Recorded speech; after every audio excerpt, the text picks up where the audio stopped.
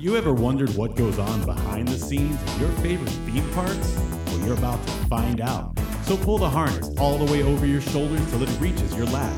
Keep arms and legs inside the train at all times. And hold on, because it's time for the Theme Park Legends Podcast with your host, Steve Honeycutt. What's up, ladies and gentlemen? Welcome to another episode of the Theme Park Legends Podcast, the show that takes you behind the scenes of your favorite theme parks from all over the world by interviewing the men, women, and robots who've worked there. I'm your host, Steve Honeycutt. Today's interview takes us out of the sweaty confines of the suit character and into the role of the improviser or host. That's right, performers who actually get to talk. And giving us insight into that role is Matt Glessing, a performer/actor from the Great White North, that's right, Canada, who I met on the other side of the world while working at a theme park in Dubai. We talk about what it was like working in the Middle East, as well as working foreign contracts in general. And Matt also shed some light on what it's like working on a cruise ship, a world similar to theme parks, I'd imagine, but one that I know nothing about. It's a globe-trotting adventure on today's episode. Are you excited? I know I am. So let's get right to the interview with Matt Glessing. Hi, everyone. With me today is theme park legend Matt Glessing. That's Matt with one T. Matt, how's it going today? Feeling pretty good over here in Japan. Oh, well, nice of you to drop the fact that you're over in the land of the... Wait, is it? It's the land of the rising sun, right? That's absolutely right. You've got it. You know as much about Japan as I do now. So you haven't learned anything while you've been there? I mean, I've tried to, but you know what it's like. I'm kind of in a bubble. So, Matt, how did you get into the theme park industry? I got into the theme park industry. I was training in stage combat, trying to make myself more hireable as an actor. Mm-hmm. And I met a girl who worked, that was in Canada, and I met a girl from Australia who worked on cruise ships. And Canada is where you're from, correct? That's right, yeah. Born and raised up until I was about 25 in Canada before I ran away with the circus, so to speak. Oh, fantastic. Yeah. And so this girl I met, she told me about cruise ships, and I'm very hireable on cruise ships because I've got a degree in business and performing arts. So I did that stint for a bit, and then I heard about Disney cruise ships, which kind of slowly segued me into theme parks. I also wanted to travel the world while I was taking these performing gigs. And, sure. My first theme park would be Luna Park in Sydney, Australia. You pretty much knew from the beginning that you wanted to be an actor or a performer? No, not the beginning. No, I'm from Calgary, Canada. It's pretty straight-laced, and I did what most people do, and I followed my father's footsteps. Mm-hmm. And that's to join the Heart Dungeon and become a professional wrestler, right? No. I watched that when I got home from being an accountant. Yeah. You knew I had to drop it. You knew I had to. Totally. I lived like less than, I'd say about a mile from Stu Hart's home where they all trained. Wow. Just think you could be locking up with Chris Jericho right now if, things had been a little different. Sliding doors, Steve, sliding doors. Eventually, you decided you wanted to be an actor or performer. Like, how did that come about? Oh, wait, I'm sorry. How did that come about? Yeah, you get one. All right? You get one. It's for the listeners. No, I'm sorry for jumping on you. It's all right. No, you're good. Anything you like, sir. Well, I did accounting for about a year and a half, and I met a guy who was like really passionate about accounting. Like we just figured out this like division of taxes and properties or something, found out who to charge, and he's like, "We did it! Don't you love it?" And I said, "I don't know. I guess. What do you mean? Don't I love it? Like, don't you just love it?" It's like, yeah. He compared it to solving a mystery. I guess that's one way of looking at it. Yeah. Well, it was that point that I realized maybe I should leave this to somebody who might actually kind of like it, because I was just there for the money and the security. Who wants those? No, right? What a total tangent I took. So I left everything. I went back to school for performing arts, and I wanted to. My goal, because I left accounting, something so stable, I didn't want to be someone who like lived in their parents' basement. My goal was I have to survive on my own 2 feet from the get-go. So the money I'd made in accounting, I spent that re-educating myself in performing arts, and then I was like, I have to survive as a performer, whatever that takes. Wow, that's awesome. Yeah. And then you got your first cruise ship gig, and what was that like for you? The cruise ship gig was my first time away from Canada for an extended period, so that alone was I can't, man, the person I was then compared to who I am now, that was about 10, almost exactly 10 years ago. Wow. And so how old were you when you got that gig? I was 26, so I started late because I did that first whole career thing first. Me too. But I mean, I had a much less stable career as a musician. But this is about you, not me. And did you enjoy working on the cruise ship? The cruise ship was the best, and you know what? It's not so bad. It's a life, and it's kind of the same most cruise ships. I worked first. Back then, it was called P&O Australia. But now it's called Carnival Australia. It's always been part of the Carnival, I guess. Gotcha. And yeah, it was the best and the worst times of my life at the same time. That's it. Yeah. The reason I flourished there from their standpoint, because I was, Canadian, hardworking accountant background. I just did what I was told. And granted, I partied hard. I'd be out late at night, but I'd be up at 9 a.m. to, do paper folding with the elderly, because that's what you do. So you were a host. That's right. I was cast as just cruise staff. So, making sure people have a good time and hosting little events and games and whatnot.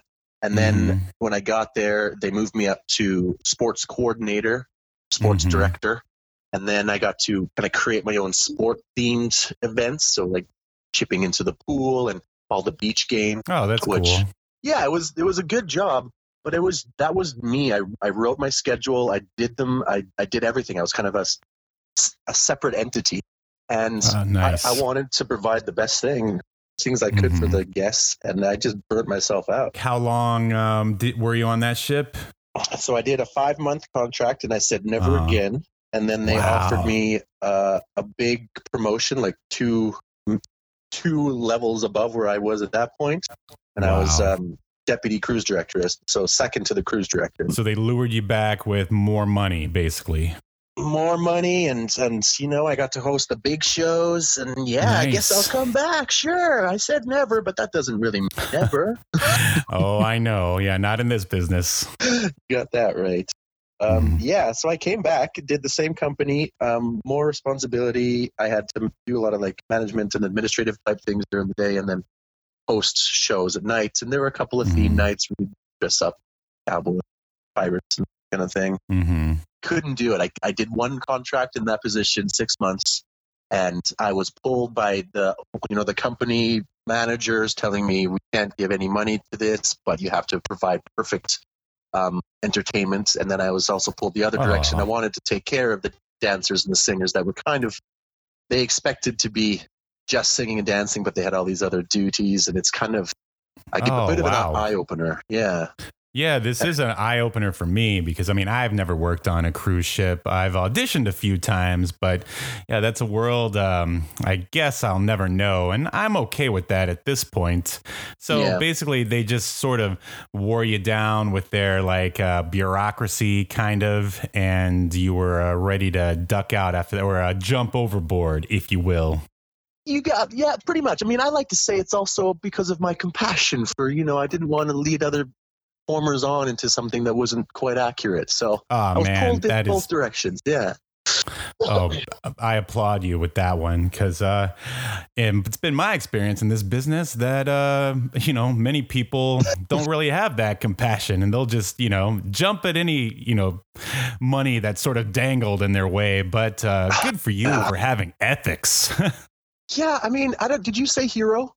Did I hear hero? Yeah, I guess I am the word hero is used a lot these days, but you, sir, are the greatest Canadian hero since Bret Hart. Oh wow, that means Or a Leslie lot, Nielsen, even.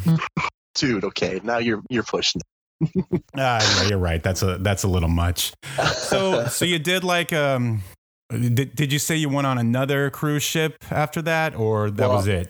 Well, I left that company where I was slowly becoming a manager, and that's when I went to Disney. And Disney is where I was strictly a performer again, which was great in a way. Yeah. I'm sure where you are, you know a lot about working for the mouse. Yep, I sure do. Yeah, this is the way it was described to me from my experience, because I've really only worked on the cruise ship. Disney is an entertainment company first and foremost that happens to have cruise ships. So their entertainment on the ship, amazing, second to none, well organized. But compared to every other cruise ship, which I've worked on a couple now, they're a cruise ship company that provides entertainment. So then I see. The life on the cruise ship is a bit better, things are more organized, and the entertainment might not be as great. So my life on Disney doing the job was spectacular. Lots of money, big budget, and it was, again, well organized. And it was back when you could improvise a fair bit. I think they've kiboshed that. Yeah, I bet. It's gone now. But best job I ever had, but not a very good life. Why was the life part not good? Well, Disney has a rep to protect. So when you're working for the mouse, your happiness goes second to the image of every guest's happiness, I suppose. Sure. You got to keep that face sparkling clean, not a single hair on it. You got it. Exactly. And more so to the fact of on cruise ships, we were kept to our areas. We were very divided. All the spectacular guest areas we couldn't really use except for a special occasion once every 4 months or something. And that was tough when you're stuck on a ship. I mean, my experience working for Disney, it sort of came towards the tail end of, what I consider the tail end of my career. Like, just remember when we were stuck with all like the 20-year-olds in Dubai. That's what it was like here. And it's weird because Universal, like right down the road, they get mascots and stuff get paid quite a bit more, and the performers in general get paid quite a bit more because it's unionized. And like Disney down the road in Anaheim, I mean, they like the face character stuff is unionized, but everything else, I mean, I felt like I was barely working there, and I got one ticket in my tenure there. One ticket. That was my thank you or whatever. But but it was what it was. So you finished up with Disney, and then what? So then I at that point I was done with cruise ships for forever in my head again. Yeah. I left and moved to London. London was about me trying to become a real actor again, I put it. Right. So because London has a lot of people trying to navigate through the performing profession, I was working in Madame Tussauds, scaring people in the dungeons, but I was working alongside people who worked in the West End in Les Mis. And it was just their side hustle, which I thought was brilliant. Yeah. And they took good care of us. It was, they wanted to get a certain caliber of performers, so they knew they had to pay well enough, and they knew they had to be flexible. Whoa. That completely blows my mind. Hold on. Like, man, I swear it seems like, I don't know, over here, I feel like the bar has been set a little low, at least as far as pay is concerned. But anyway, that's awesome. Continue. Yeah, I mean, I'm not to lie. It's probably an ebb and flow a little bit in London, like everywhere. But at that point, at least, yeah, we were taken care of. Everything was flexible, and it was also a scarer at Madame Tussauds was the hardest audition I've ever had in my life. It was 2.5. Really? It was. I'm gonna get this right. 20 hours long. Wow, what'd you have to do? So we had to prepare something, and then we had to do like a scare, kind of like walking us through different types of scaring. We had to scare at different levels, scare without talking. And then the last day, it was just a half day where we had to design our own scare attraction with a team. Wow. Wait, that was part of the audition? That was part of the audition. The reason, they had to do it that way because as I said, they took care of us. So it was a sought after role. There were 20 positions available for the year I auditioned, and there were like 230 people auditioning for it. It was pretty, yeah. Oh man, that is awesome. Well, let me let me tell you how being a scare actor goes for, well, at least over here at the park that I was working for. I won't name drop it because I would like to go back and work there someday. But you just show up. And well, at least this is what happened last time for just last Halloween. Since I'd already worked it before, I went and did a very, I don't know, I would say half-assed audition.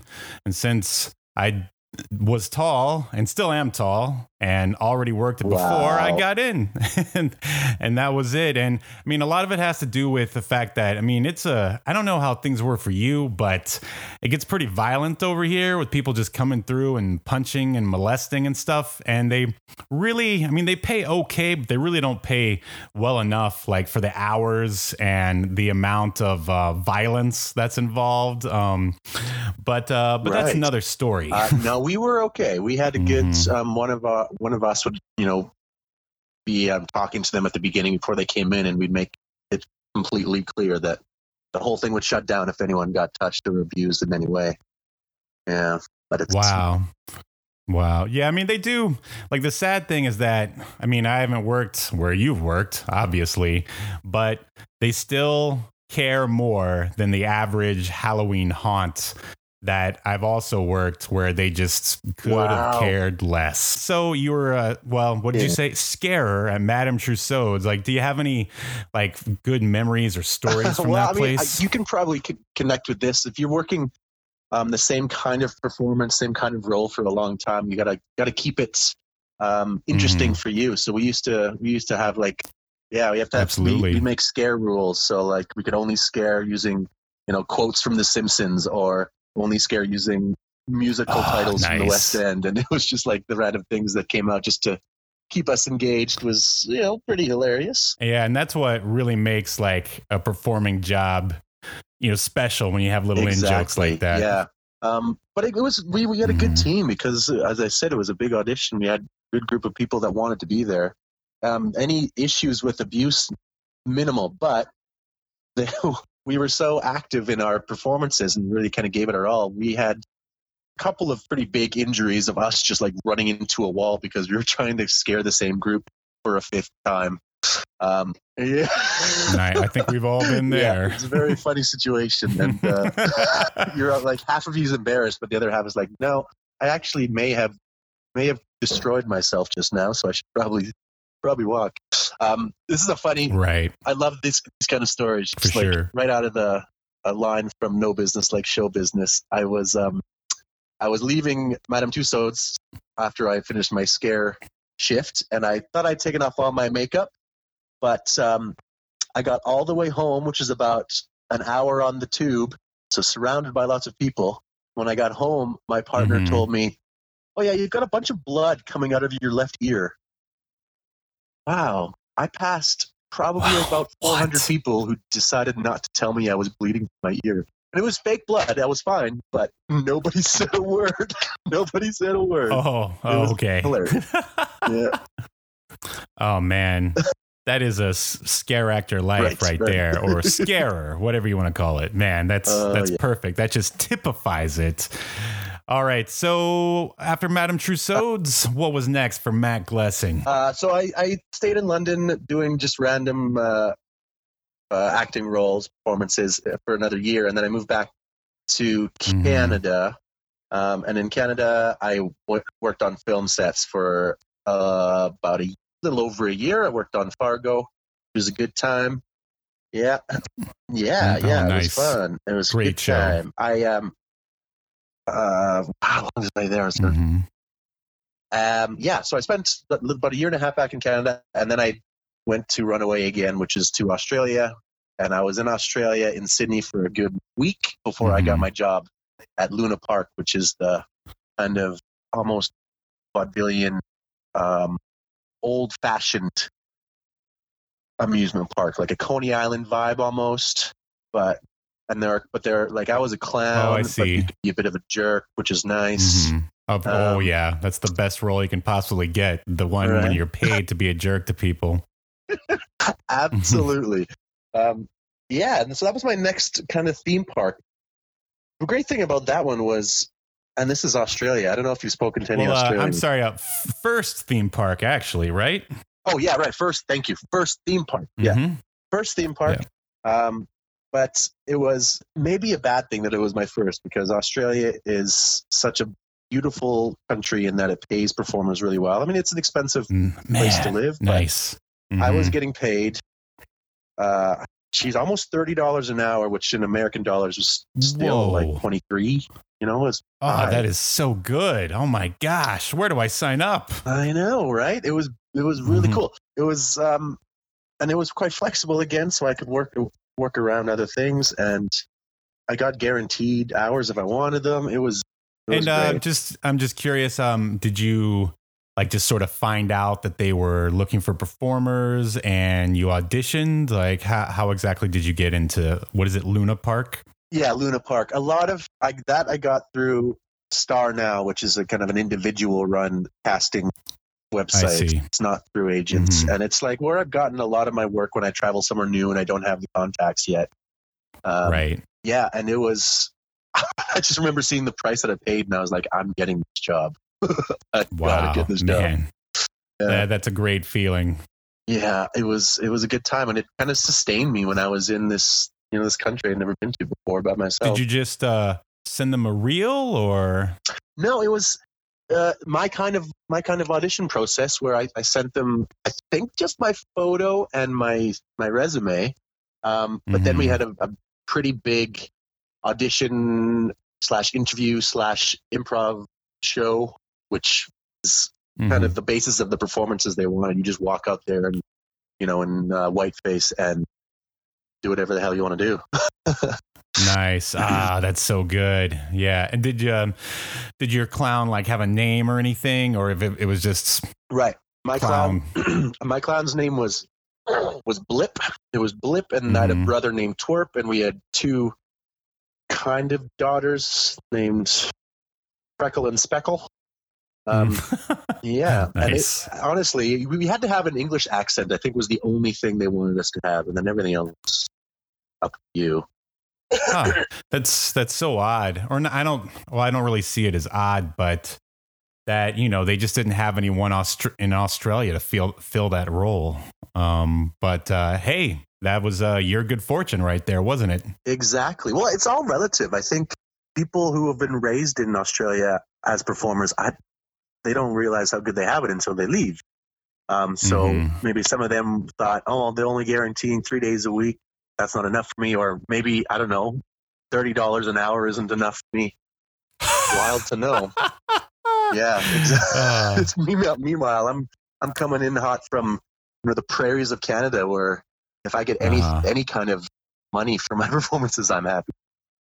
Yeah, for sure. Did they put you up while you were there? Was that part of your contract? No, it was not. That wasn't included. So that was kind of different situation than where we met. And yeah, for sure. And I'm just curious, like as a Canadian citizen, is it pretty easy to move between like the UK and Australia? Is it all sort of part of, I don't know, Commonwealth not really. Stuff? No. Yeah. It's the same. Nope. I think Americans can do the same thing where if you're under 30 or 35, it's like a travel holiday visa. So how long did you stay at Luna Park? The Luna Park, I was there for about a year, and it was while I was working at Luna Park. I was actually driving a friend to the audition for Dubai Parks and Resorts, and I was like, well, if I'm driving you, I guess I'll audition. Wow, and that's when it all starts falling into place. It's one way to put it. Yeah.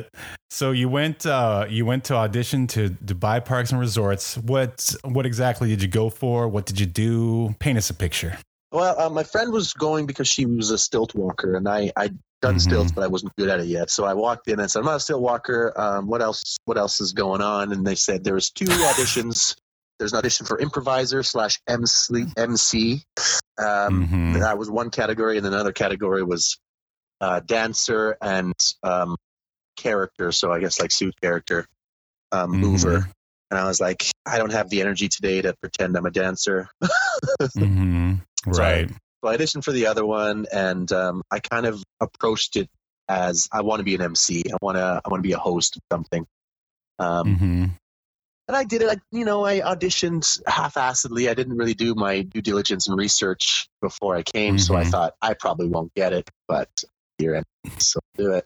And it was quite a generic audition, if I recall correctly. It was kind of right. They gave me a bit of a script to cold read, and that was about it. That's because you were auditioning for people who only cared about dancers and not really any of the other roles. Maybe. Allegedly. So how long was it before you got the call that you got it? Spoiler alert, that you got it. I'd already left Australia and was on another cruise ship, just a one-off 4-month cruise ship in Alaska. And I got the offer when I was in Alaska. I must have been 5 months later, I think. I don't remember. Must have been a while. It was a while. I didn't expect it. I'd long forgotten about it when they sent me the offer. That's how it was for me too. It took them quite a while. And what were your thoughts when you got it? And oh, this is my ticket off this boat. Well, by that time I'd gotten a job right when I finished the cruise ship to work as a host at a rodeo back in my hometown in Calgary. And that was making me quite comfortable. I had a couple of gigs in a row that were really well paying. And so when I looked at Dubai Parks and Resorts, I thought, I might just take this to get to Dubai. I don't think I'd ever end up in Dubai any other way. My goodness, that was the same rationale that my wife and I used to accept that contract. Are you serious? Oh, no. Yeah, because we were I was just man, this money isn't very good. But when were we ever going to get a chance to get paid to see this region of the world, know? And also, I'm sure much like yourself, we, we're thrill seekers or adventurers, if you will. So we took it. That's famous last words. We just took it. Yep. So you hopped on a plane to Dubai. How long was your flight, or how many flights did it take to get there? Ooh, let's see. Yeah, it was, I think, around 14 hours of flying, but I can't remember where I changed. I think I may have gone to LA first, if that makes any. It could be just a bigger airport. Maybe you saw my wife sitting by herself because I had already had to go because they screwed up my tickets. It's possible.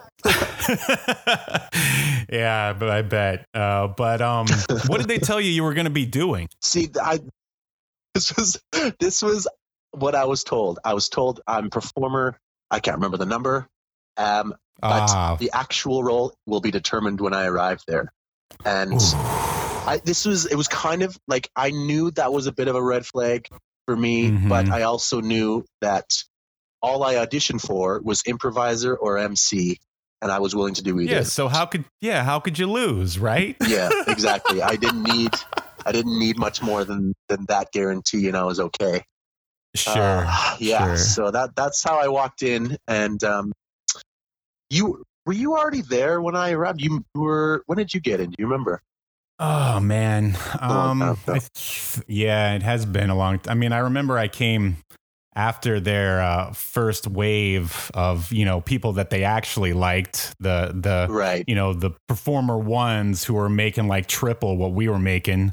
Yeah. But it's hard to say because, they sort of, you get there, then you're sent up to the hotel room. Right. And then I don't know, I think maybe a week later, they finally started having meetings or something. Yeah. And so I imagine we probably arrived around the same time, I would guess. I think you're right. Yeah. Yeah. Were you surprised when you showed up and you ended up having to stay in a hotel instead of the, company provided, or did you just assume it was going to be a hotel? What were you thinking? I didn't. It's kind of a weird thing to buy because if you've worked on on ships, or I'm guessing similar on-site accommodation in theme parks, there's a certain level. It's not very great, but also the little bit I knew about Dubai was that everything's nice and fancy in Dubai, and rent is the highest, most expensive cost. So yep, I got there. It was, I had a nice, huge corner room. I don't know if you remember. I had one of the better rooms in our building. Oh yeah, the room that Matt Corbett stole from me. Right. I just thought it was funny that he ended up taking that room when my wife and I were just stuck in a single. But I don't know. I just wanted to drop his name and hope that he's listening. But we'll see. Yeah, you did have that nice corner room. That's right. Yeah, I'm just so you know, I'm shaking my fist at Matt Corbett's name for you. So good. Thank you so much. And yeah, I remember you recall before you and I got there, they'd had all these fights to get us to that hotel room. And then they had more fights to get us a little package of like pots and pans, just basic amenities. So to be treated like a regular human being. Exactly. Yeah. So it was kind of a good time for us to arrive, I guess, because we got there, we were in a nicer place. We actually had some pots and pans. Yeah, I mean, allegedly, I don't know if you heard from the other people, but they were basically staying in a place that wasn't even done being built yet. Oh, wow.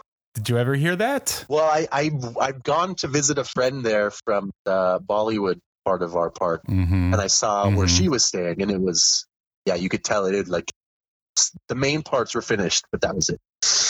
Wow. Yeah. And so where did things go for you from there? Like, I mean, I remember we probably met on one of the many long bus rides. Yeah.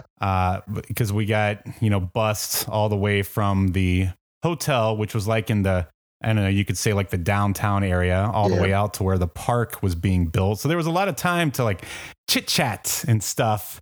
And I think that was probably, did we meet before the unfortunate choice of my wife leaving to go to the Philippines for 40 days? Did we meet before that or after that? I think it was right around there. It was around there. Yeah. Yeah. So that debacle had just started. Yeah. Oh man, it only got worse as time went on. Let me tell you. Oh my gosh. So I imagine we got called in for a meeting, and then we all went to our separate little groups for rehearsals and stuff. Yeah. Why don't you take it from there? Yeah. So I'm trying to think of like the all entrenching vibe I got of the experience, which it was kind of like just like it was. My approach, at least, was just blind positivity. That's the only way I can go about this. Because it was very disorganized, and we didn't have rehearsals very much. They would provide us just the bare necessities of their guaranteed 2 meals a day in the contract. And then we just had time to kill, which was, be positive. It was really nice. I got a free hotel to stay in Dubai, and granted, I had to spend a lot more of my money than I thought, but I was going out and exploring and having a good time. And all through this, slowly they started adding rehearsals in the dance studio and bringing us in to learn about the park here and there. As I did that, I met more and more people, all of which knew what role they were going to be, which was a bit weird because I didn't, and I requested on a number of occasions in the first few weeks to, have a discussion about that. And it got through to almost a full month of me being there before they sat me down and told me what they absolutely had to have cast at, which was a suit character named Frank, I think is his name, Hotel Transylvania. Big dude. Can't even move, really. Sure. At that point, had you ever done mascot work before? No. My entire performance background is based on me talking a lot, and I'm not against it. I did volunteer to do it for a charity once just to help some people out. And, that's one thing, but I think that counts because, there's many people who, have never even set foot in in a suit. And so when they told you that, what were your thoughts and feelings? Well, see, if it was a really high paying job, things might have been a bit different. I might have given them some slack, maybe helped them out because they were in a bind. But my pay was like, it was really low.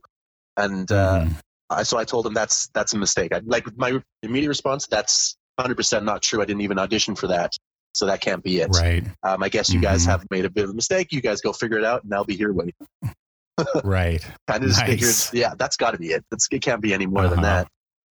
Sure. But no, sure enough, that was what they had intended the entire time. And I think what happened was a lower level person put me through the whole process and didn't expect me to accept the low pay, and didn't realize that I was coming from Canada and I was in my 30s, whereas most of the people who were cast in these roles were coming from third world countries and, teenagers or early 20s. So willing to take the pay and also, expecting that kind of performance. Like, yes, I don't know. Yep. And oh man, and you were like you and I, we were the only ones stupid enough in our 30s to accept it. Yeah. So yeah, we had a very similar experience. Of course, unfortunately I had my wife along for the ride until she wasn't. And then that's when you and I really got to know each other real well. In addition to bad movies and alcoholic beverages, which they have a lot of weird laws and rules about in Dubai, but there are ways to get it. And man, I don't think I've drinking so much since, to be honest. Oh my gosh. That was a high level of consumption for sure. Yep. High level of consumption, low point in life, emotionally speaking. Cause I don't know. I'll go ahead and tell my little story, just about the fact that they botched my wife's, her spouse visa from the get-go, which, I already alluded to the fact that, they wouldn't let her on the plane because she didn't have a visa. So they sent us to some weird shady site, and then we got her a visa, and, but it took them so long. Basically it just had to go. And then she came afterwards, and then she was on a regular tourist visa the whole time. And then finally, we were just we kept waiting for the company to process, the Emirates, the beloved Emirates ID. And it just took them so long that, we couldn't do anything. So we came up with the great idea that she should go back to the Philippines, where she's from and hadn't been to for 4 years.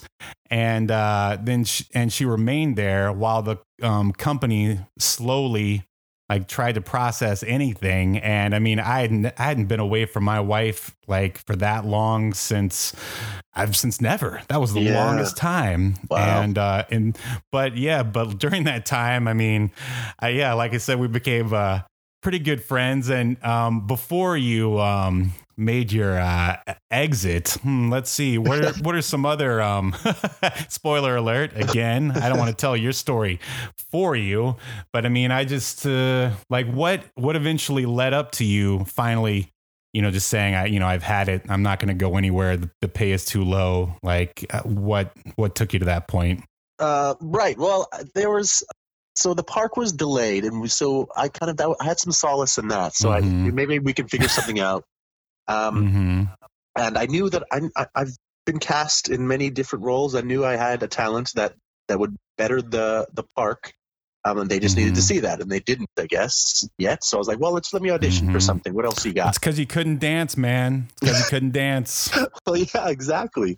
So I finally got talked to one person, talked to another, and they kind of begrudgingly said, well, you can see the head of casting. I can't remember exactly what his name was even, but we'll set up an audition for you. We'll give you some notice and set up an audition for a couple of things. Do you remember what he looked like? Okay, I remember his Facebook page had him in a flat cap holding a baby. Was it a local or? No, no. All right, I know what you're talking about. Okay, all right, continue. Yeah. Okay, yep, I know exactly who you're talking about. Perfect. Yeah. So they told me that I would get an audition the following week. In the meantime, they were doing a promotion at the Dubai Mall of Emirates. Well, they had two, remember? Because that's all there is to do there. Oh, yeah. Just go to the big fancy malls. There was the Mall of the Emirates and then the Dubai Mall, like 3 stops down later on the metro. Right.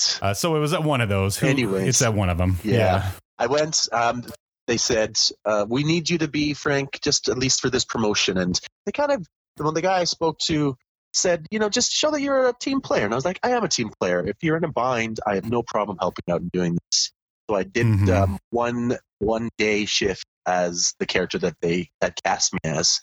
And it was not even outside where it could be really hot, but it was in this suit that even in a air-conditioned mall, I was so drenched in sweat by the end of it that pools of my sweat had pooled into the hands, the gloves from all around my back and all the way down. And I was in a suit that couldn't even be creative and move and dance. It was just kind of a solid mass. Yep. Welcome to mascot work, buddy. Yeah. It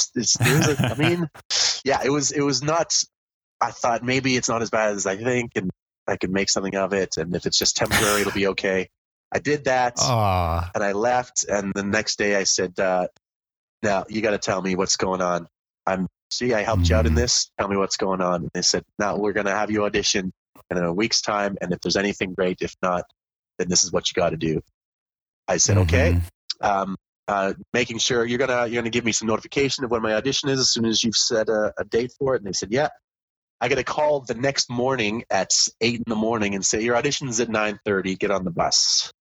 I was like, what? Oh my gosh. I had nothing prepared. I didn't know what I was auditioning for. I didn't have any clue what I was doing. And I made absolutely sure that they would give me notification because I wanted to put a lot of effort into it.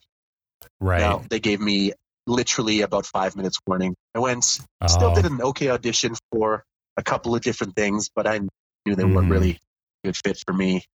And, before I even finished the audition, they're like, nah, it's not really, they don't really have anything for you.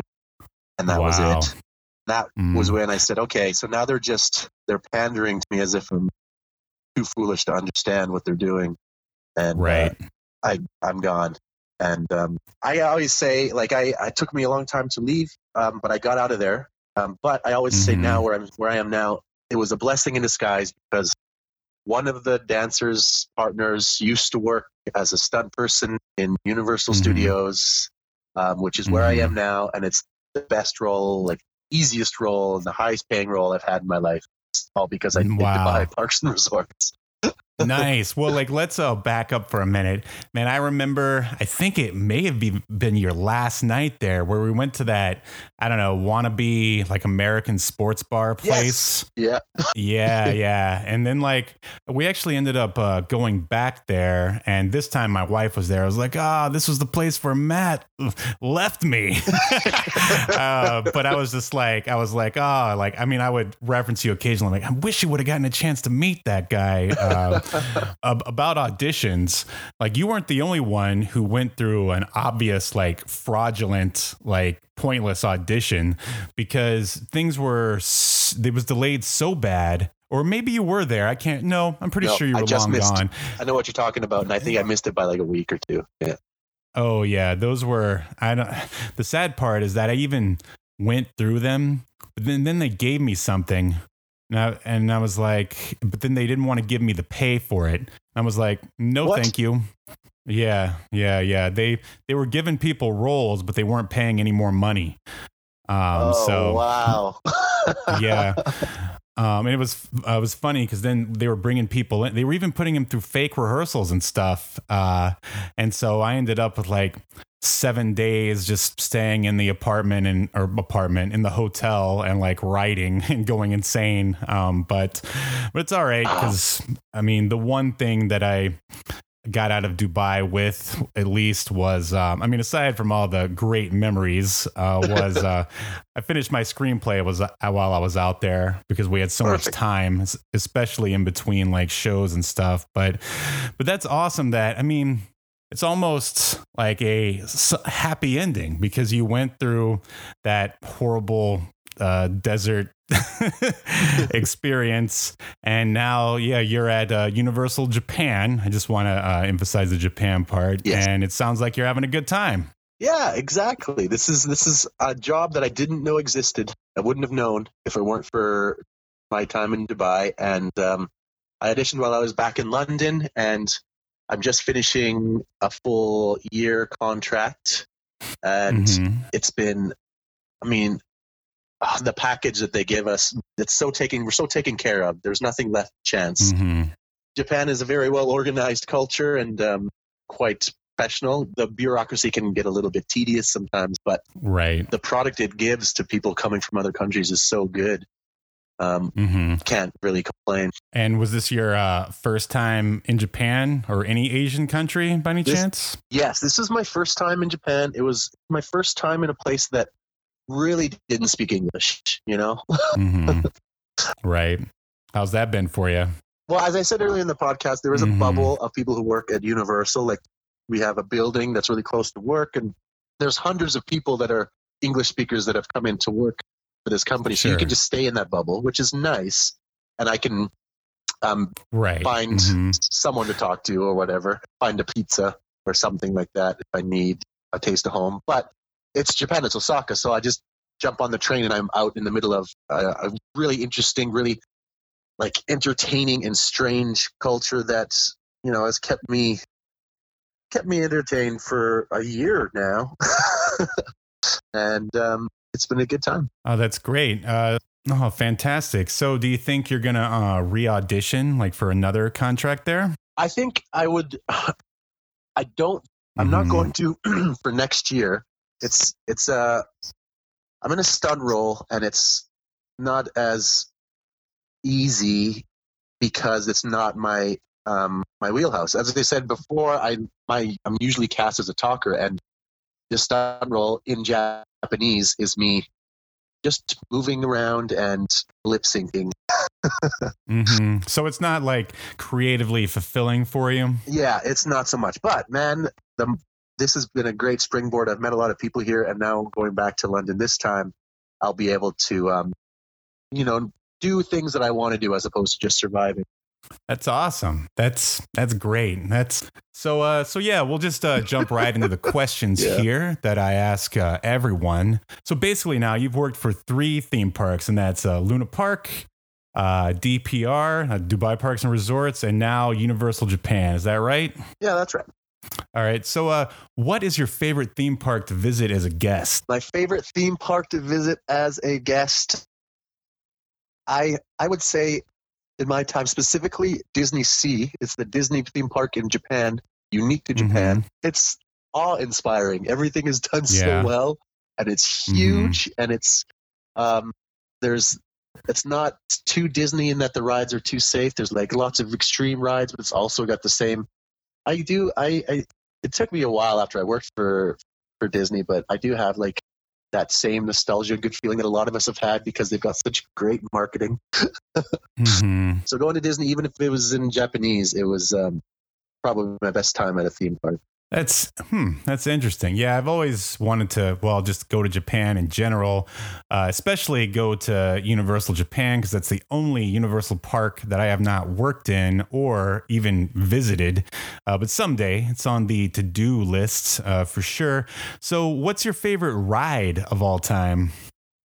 I mean, it's okay. Yeah, I can say it now, but it's changed. I'm 35 now. There's a ride here in Japan that's definitely the most thrilling. Like takes your breath away literally because of the G's. It's called the Flying Dinosaur, and it's crazy. That's nice. That's not my favorite ride. That might have been 10 years ago, but my favorite ride here is called the Hollywood Dream. I don't even think it actually goes upside down. You mean the thing that I'm living right now? Is that the case? Without any bitterness? 100%. The Hollywood Dream. What's that like? Yeah, so it's got a pretty fast, like it doesn't go upside down, but there's enough take your stomach and shove it up into your brain moments that makes it quite thrilling. But it's also, you get to choose music to play to it. So it's, I always crank on a little Michael Jackson Bad. And nice. It's designed to hit all the same the right points of the song with the right points of the roller coaster, and it's just enjoyable. Oh, that's cool. Yeah, they have a similar roller coaster in Universal Orlando called the Rip Ride and Rocket. Have you ever been on that by any chance? Is that the one that you go straight up to start it? Oh no, you're thinking of the Disney roller coaster, the Aerosmith one, the Rocket roller coaster, or yeah. I think basically this is the ripoff of that, sort of, but okay, at least in title only. But yeah, it's pretty cool. It sounds very similar to the one that you're describing. So if you could build a theme park, like what would you put in it? If I could build a theme park, I would like to have. I know it's like theme park as a whole, but every theme park usually has little divisions, different areas. I really like the idea of having very specific areas. You walk around a corner into a fantasy themed corner, and you've got a certain smell. Yeah. You get a certain smell, and you've got a lot of characters that are fully improv based characters that can interact with an audience. I think, and this is something that I miss in Japan because I can't speak the language, being able to improvise and like make a unique moment when you walk into a theme park is one of the best things to happen.